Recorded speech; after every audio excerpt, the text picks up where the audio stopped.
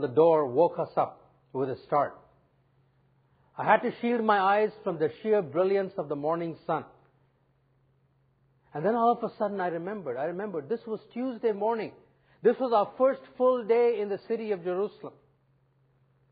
And it was Passover week as well. And so the city was full of pilgrims from all over Palestine and the surrounding areas.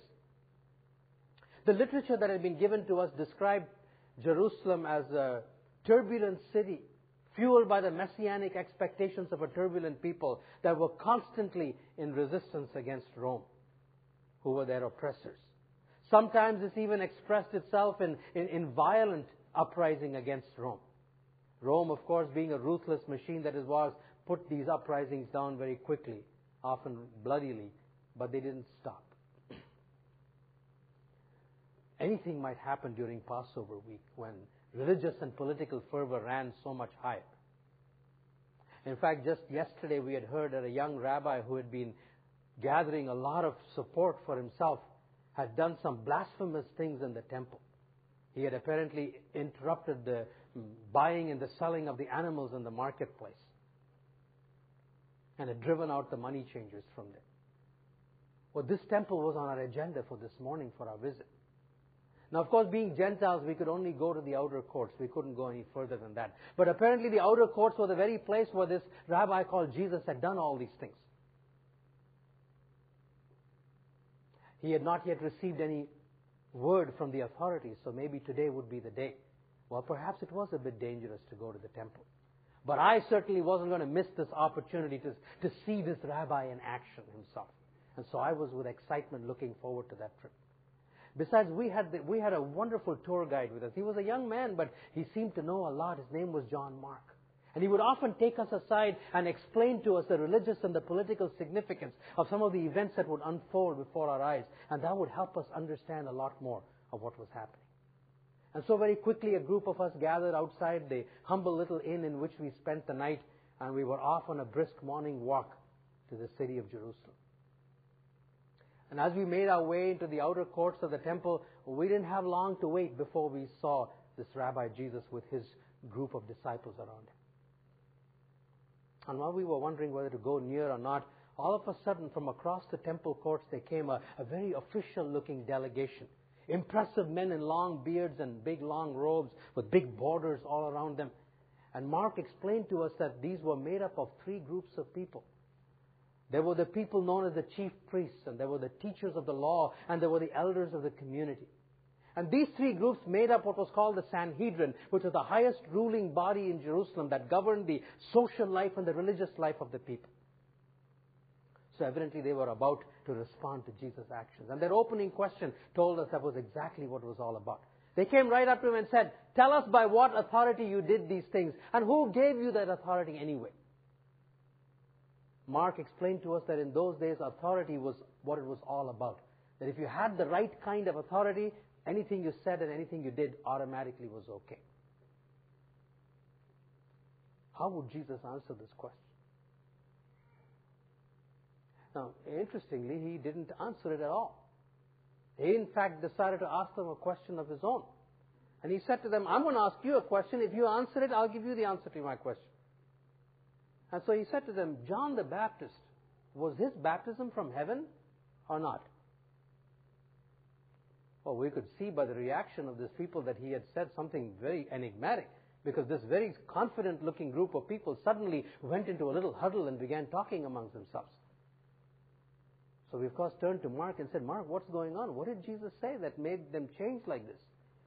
Well, Mark explained to us that he had kind of put them in a bit of a quandary, because if they said John's baptism was from heaven, then of course that was setting themselves up for the next question, because Jesus would then say to them, "Well, then why didn't you believe what John the Baptist said about me?" Which of course referring to the fact that he was the Messiah, which would immediately settle the question of authority in his actions in the temple. Well, they couldn't well say that. But on the other hand, Mark said they couldn't easily say that this baptism of John was not from heaven, because the people regarded him as a great prophet. Not only that, he had just recently been martyred. And so they were afraid. They were afraid of what the people would do. And if they had a group uprising, that would not look very well with Rome.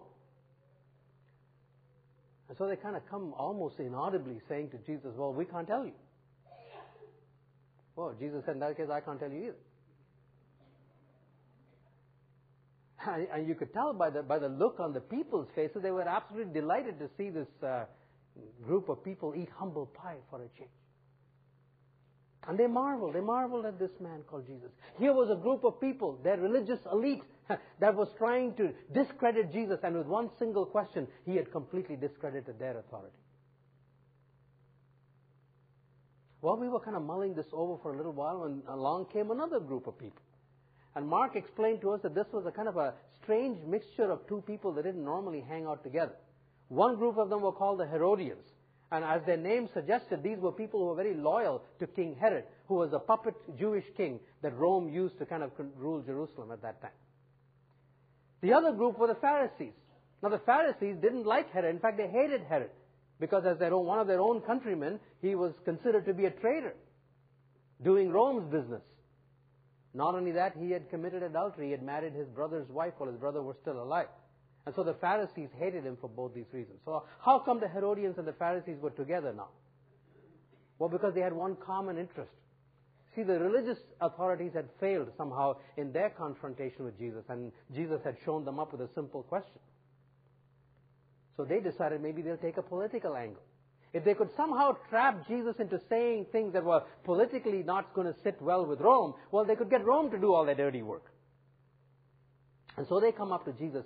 But unlike the chief priests and the first delegation that just came outright with a question, this group kind of began with what looked like flattery. And they said, "Oh, Jesus, Master, we know that you don't really care about what people think. And we know that you always teach the truth and that you are a man of integrity." Well, Mark kind of explained to us that this wasn't really flattery at all. This was really their way of saying, you better answer this question because your reputation is on the line. Because they thought they were going to trap him. And so they said to him, "Hey, Jesus, is it okay to give, what do you think? Should we be paying taxes to Caesar or not?" Now, taxes in first century Palestine was a totally emotion-laden issue. People like the Herodians paid taxes happily. People like the Pharisees hated paying taxes, but they paid them anyway. And then there were the Zealots, the revolutionary group, some of whom were the ones that espoused all the violent reaction against Rome, that outright refused to pay taxes altogether. So that was their way of trying to trap Jesus, put him on the horns of a political dilemma. If he said, yes, it's okay to pay taxes to Rome, then of course that would maybe go a long way toward discrediting Jesus in the eyes of the people, because he would seem to be taking Rome's side. He might even stir up the wrath of the revolutionary group, and they could do the work of eliminating Jesus. On the other hand, if he said no, then that would seem like being actually fomenting and even condoning revolution against Rome, in which case the Herodians could report him to Rome and Rome could take over. So now Jesus was on the horns of another dilemma. How was he going to handle this? Well, first of all, his opening words showed us that he knew exactly what these guys were up to, because he said, "Look, you're hypocrites. Why are you trying to trap me?" So he seemed to know right away what they were up to. And then he said, "I have a question to ask you." Well, we've already seen this happen once. We wondered what kind of a question he was going to ask this time. And he said to them, "Bring me a coin." And he said, whose inscription is on this coin? Well, they said, "Caesar's." And he said, "Well, give to Caesar what is Caesar's and give to God what's God." Well, that didn't seem to us to be a very particularly brilliant observation. But again, looking at the effect that it had on these Pharisees and these groups, Jesus must have said something that totally threw them into consternation. Not only were they rendered speechless, we could actually tell by their faces that they couldn't help actually being amazed. There was even a look of amazement, almost like a reluctant admiration of an enemy's strategic move. That kind of a look was on their faces. Well, of course, we, not knowing anything, turned to Mark again and said, "Mark, what's going on? What is this statement all about?" Well, Mark explained to us, it reminded us again that in first century Palestine, temple, taxes, revolution, and Messiah all went together. They were all part of one big equation. He reminded us that recently there was a pretender Messiah called Judas the Galilean, who had also talked about not paying taxes. It was actually rooted in something that happened much earlier on in their history, a very important event in Israel's history almost 200 years ago. When a Roman ruler at that time had committed the ultimate insult and had offered a pig for sacrifice in the temple courts. And two brothers, the Maccabean brothers, had led an amazing revolt where they had actually won a victory, an armed victory, cleansed the temple and reinstituted proper worship. and began a whole new dynasty of kingship from whom the chief priests derived their existence. Well, apparently these two brothers, when their father, whose name was Mattathias, just before the father was dying, he brought these two sons to himself, and he said to the two brothers, his last words were, pay the Gentiles what you owe them, and pay God what you owe Him. Sounded very much like Jesus' words. Only what He meant by paying to the Gentiles was, fight them. What you owe the Gentiles is armed revolution, and that is your expression of your zeal for Torah. So Jesus here was using words that was well known in their history as revolutionary words, as fighting words, because he said exactly the same thing. Give to Caesar what is Caesar's and give to God what is God, but with a twist. Whereas in Mattathias' mouth, it meant paying the Gentiles meant fight. Jesus said pay them the taxes, which meant don't fight. He's calling them, as we learned 2 weeks ago, to a whole new kind of revolution. He was using revolutionary language that fueled their violence in the past to teach them the exact opposite. He says that's what zeal for God really means. Pay these people the taxes, don't have anything to do with armed revolution, and follow me in this whole new kind of revolution that I've been preaching and teaching. Well, you can see now why they were stymied. They couldn't very well report him to Rome because he just finished telling them pay taxes. And they couldn't exactly discredit them in the eyes of the people either, because he was just as insistent that they worship God and serve Him. So here was a second group of people that came with a lot of authority, hoping to trap Jesus, and instead a few simple words from Jesus had trapped them and reduced them to not only speechlessness but actually reluctant admiration as well. And off they went. The religious ploy had failed and the political ploy had failed. Well, we weren't finished yet, because there was a third group of people that was coming up to Jesus. And Mark explained to us that these guys were known as the Sadducees. And they were, if you want, the anti-supernaturalists of that day. The Sadducees didn't believe in the resurrection. They also believed only in the first 5 books of Moses. And so the Sadducees came up with a different kind of question to Jesus. They said, Jesus, what would you say if a man got married and he died without having any children? But they were actually referring to an Old Testament prescription by Moses that if that happened, it was a duty of the man's brother to marry the widow, and the first child that would be born of that union would actually belong to the dead brother to carry on his name. And so the Sadducees used this custom that was known as the Levirate marriage, and it constructed a hypothetical, theoretically possible, but a practically bizarre situation. They said, imagine if the second man also died without having children. And then imagine that these were 7 brothers and it happened 7 times over.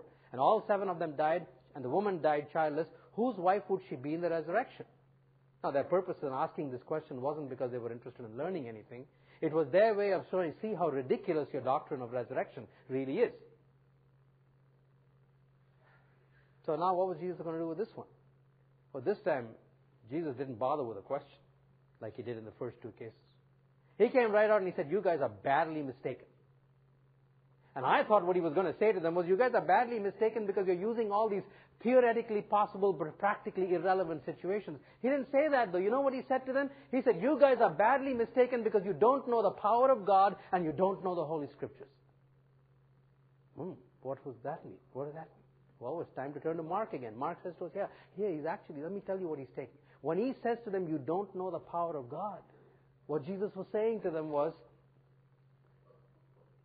your thinking is so earthbound. You think that that when we talk about the resurrection, it is just a continuation of life just like we've known here on earth. But the resurrected life is not just a mere reawakening from deadness. The resurrected life is an awakening to a whole new kind of life where we are completely transformed people. And Jesus went on to say we would be like the angels. Not at all meaning that the distinction between humans and angels would disappear, but rather like the focus of the angels in heaven is God. So our focus in heaven as a resurrected people will be primarily on God, and horizontal relationships will not know any of the exclusivity of earth, like in a marriage relationship, but will be a community of worshipers. So He says, you're badly mistaken in this, that you have totally misunderstood the real nature of the resurrection life. And then so you don't know the power of God. He said, you also don't know the Scriptures. They use an example from Moses, so Jesus goes back to another incident in the life of Moses. He said, remember when God came to Moses in the burning bush? What did He say to them? I am the God of Abraham, Isaac, and Jacob. And Jesus said, this shows that He's the God of the living and not the dead. So Mark explained to us how this showed that He was the God of the living and not the dead. Now, some people might think Jesus was just giving a little lesson in grammar when He said, I am the God of Abraham, not I was the God of Abraham and Isaac. But that wasn't what it was all about. What these guys had completely missed was the fact that when God says, I am the God of Abraham, Isaac, and Jacob, that was a way of explaining to the fact that this God was a God who made and kept covenants. The God of Abraham, Isaac, and Jacob was a theological term that talked about God who made covenants with people. And the point of Jesus' words were that when God makes a covenant with His people, whereby He sovereignly initiates a relationship with a redeemed people, He's not going to let death end that relationship. Therefore, in the very nature of a God who makes and keeps covenants and institutes intimacy with the people, resurrection is an inherent part of that, so that that relationship will continue in eternity. It was precisely this kind of misunderstanding of the Scriptures and of the power of God that had led the Sadducees into their horrible anti-supernaturalism and all these kinds of theoretical questions by which they tried to disprove the resurrection. What a morning it had been. 3 groups of people. A political question, a theological question, a philosophical question. All intent to trap Jesus in one way or another. And yet, with questions of his own and insightful comments on his own, he had ended up showing the true condition of the questioner's hearts. Well, as the rest of the tour group went on to another trip in the afternoon, I had to go back to my home. I had to go back to the inn because I did not want to miss anything that had happened to me that morning. And so I sat down and took the afternoon and I wrote in my journal. I have a question for you. 21 centuries later, after you eavesdrop on those 3 conversations, what would you write in your journal? What would strike you? Here's what struck me. I was struck again by Jesus' words. You are badly mistaken because you don't know the Scriptures nor the power of God. You see, these people knew the Scriptures. The chief priests and the Pharisees and the Herodians and the elders and the teachers of the law. They knew the Scriptures. They knew the facts of Scriptures. But they knew nothing of the power of the Word of God to touch and transform lives. And it occurred to me that that's what was really happening in the temple that morning in these 3 encounters. Jesus, the living Word of God, in interaction with human beings, was revealing to them the condition of their own hearts. Take the chief priests, for example. What motivated their question on authority? It was envy. And it was envy that flows out of offended pride. You see, they had status. According to God's own prescription of the worship system, they were highest on the pecking order. There were, of course, those poor Gentiles who could only come to the outer courts. Then there was the court of the Jewish women. Then there was the courts of the men. And then a little bit further along was the holy place where Levites and priests did their thing. And then, of course, the chief priest could actually go into the Holy of Holies once a year. They were high up on the pecking order when it came to access to a holy God. Not only that, because the chief priests were the men who ran the temple. And the temple, as I've already told you, had strong political overtones in that situation. Those who ruled the temple were men of great prestige. So the chief priests were men of tremendous prestige, both politically and in the high pecking order. And yet, it kind of struck me that these were the people who were afraid of the common people. They couldn't give an honest answer to Jesus' question because they were afraid of the people. And you know what, my brothers and sisters? Authority that is rooted in position and not in character is always afraid of the people. It is no real authority at all. Whereas authority that is rooted in character, independent of position, which is not controlled by the fear of people, is real authority. And so Jesus exposed that shallowness within their hearts. And as for the Pharisees, he exposed their hypocrisy. They were hypocrites in this sense more than anything else. Here they were trying to trap Jesus into making some revolutionary statements against Rome so they could betray him as a traitor to Rome, whereas they were the ones who were secretly very much on the side of those who were espousing armed revolution and had political ambitions. And as for the Sadducees, he just exposed their unbelief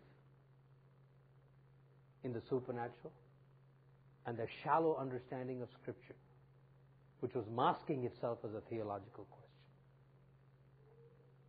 question. It struck me, that all of Scripture really has that purpose. That all of Scripture is a record of how God deals with human beings, and as human beings respond to God, it reveals the condition of their hearts. It reveals in human hearts today the same kind of emotions of envy, sometimes rooted in offended pride, of hypocrisy, and of unbelief and doubt and pessimism, and a whole host of other things that are in our hearts. But of course, the purpose for that, the purpose why God uses His Word to reveal that to us, is so that unlike these people who refused that revelation, who maintained their hostility against Jesus, that we might do the exact opposite. That we might fall humbly at His feet. And we might acknowledge what He has revealed about our hearts. And then we can go one step further and ask Him to transform us. We can ask Him to give us His authority that is rooted in character, for the kind of authority that we grasp from, that is rooted often in pride. We can ask Him to replace our hypocrisy with His integrity.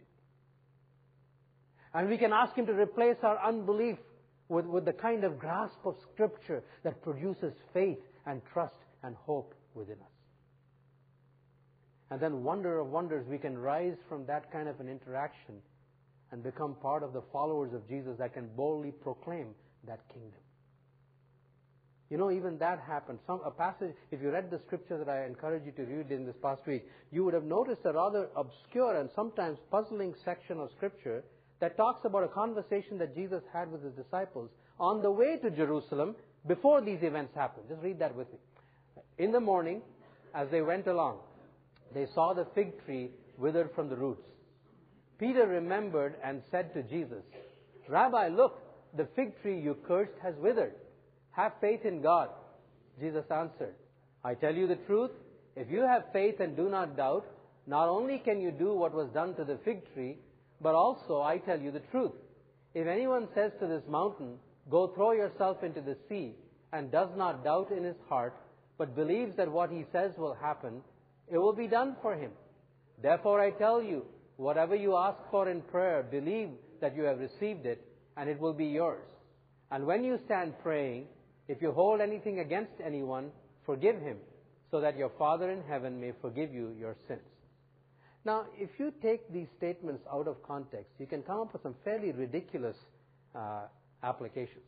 But for example, Jesus said to them, "You will do what I did to the fig tree." So what do you think He was telling His disciples? You will go around zapping horticultural things all over the place and shriveling them up? Obviously, that's ridiculous. And as for the mountain, what do you think He was telling them to do? That they'll make pieces of real estate jump up from where they are and drop into the Sea of Galilee every now and then? Those mini miracles and maxi miracles are ridiculous. They don't make any sense at all. But He did say that. He said, "What I did to the fig tree, you will do." What do you think He meant by that? And then all of a sudden, why teaching on prayer and forgiveness? What does that have to do with what's going on? You see, these four statements about the fig tree, about the mountain, about forgiveness, and about prayer seem to come out of nowhere. If you look at the previous day's events, and if you look at what's going to happen just now in the temple, both of which we've seen, one last week, one this week. So we need to take another look in terms of what happened on Tuesday and what happened on Monday, and all of a sudden you'll see these four things all relate to the same kind of things that we'll be talking about. For example, we learned last week that what He did to the fig tree was an acted out parable of what He was going to do in the temple, which, as we learned, was not a cleansing of the temple, but a prophetic denunciation of its coming destruction. In that context, He says, He pointed to this mountain. What mountain? He's not talking about any mountain. He's pointing to a particular mountain. And there's only one mountain there, folks, at that time. That's Mount Zion. And the temple was on Mount Zion. He was pointing to that particular temple on Mount Zion. And he says, if you say, don't be impressed, he said, because later on you will read in Mark's Gospel, the people saw all this magnificent structure. And Jesus said, not one stone is going to be left unturned. I think the only interpretation that makes sense in the context is he was saying, what I have just finished doing, which is pronouncing prophetic destruction upon this temple. If you have faith, believe me, don't be taken away. Don't be impressed by this massive fortress, which they celebrated in Psalms like Psalm 46 and Psalm 48. Beautiful for situation in Mount Zion, the joy of the whole earth, impregnable fortress that it is. Jesus says that's visible reality. This whole stuff is coming down in a heap. Things being cast into the sea was a metaphorical expression throughout the Psalms for destruction. And so what Jesus was doing, I think, was calling them to faith, to believe that what he just finished doing was going to happen. He said, pray for that. And now, by the way, the statement on forgiveness makes a lot of sense in this context, because rather than armed revolution against Rome, he was teaching them to forgive the enemies, the very ones who are going to destroy this temple. I think that makes a lot more sense. But the point in all of this was, he was conferring authority upon his own disciples. He was saying, these things you are going to do. And you know, that's exactly what happened. After Jesus died and after Jesus rose again, that's exactly what the disciples did. They went to the same outer courts of the temple. And in the same outer courts of the temple, without participating in the sacrificial system, because that was all finished, we saw that last week, they continued to proclaim the new Messiah. They continued to proclaim the new revolution. They continued to proclaim this message of love. And they did it in prayer. The whole book of Acts is full of prayer. And you see, their lives were marked with a different kind of authority. Their lives were marked with the authority of Jesus as they stood up against the chief priests and the Pharisees. Their lives were marked with integrity. And their lives were marked with a grasp of the Scriptures as they preached Old Testament, fulfilled now in the person of the Lord Jesus Christ. That's why I said when we encounter Jesus in this way, when we allow Jesus, the living Word of God, to reveal the condition of our hearts, when we are willing then to submit to Him, when we are willing to acknowledge our envy, our pride, our hypocrisy, and our doubts and unbeliefs, and we ask Him to exchange His authority for ours, His integrity for our hypocrisy, and His grasp of Scripture and His faith for our unbelief, then we can rise from those encounters and we can do the fig tree miracles. We can then proclaim that whole new good news. We can call people to a whole new revolution of love and of forgiveness and of mercy. And by the way, one more thing. When we take Scripture seriously like that, and when we allow God to probe us, there will be questions. There will be difficult questions that come up. And it's okay to question Jesus. The problem with these people were not the fact that they questioned Jesus, but the attitude with which they questioned Him. We today, as we engage with God seriously, life throws up a lot of difficult questions. The Scriptures sometimes throw up a lot of difficult questions. It's how you ask that makes all the difference. Way back in the Old Testament, there's one particular man, a patriarch, Abraham, who's spoken of as the father of faith. This father of faith had some very difficult questions sometimes rise up. Look at how he asked the Father questions, and look at the attitude and see the difference between his questioning and the questioning of the chief priests and the Pharisees and the Herodians. You just have the next overhead.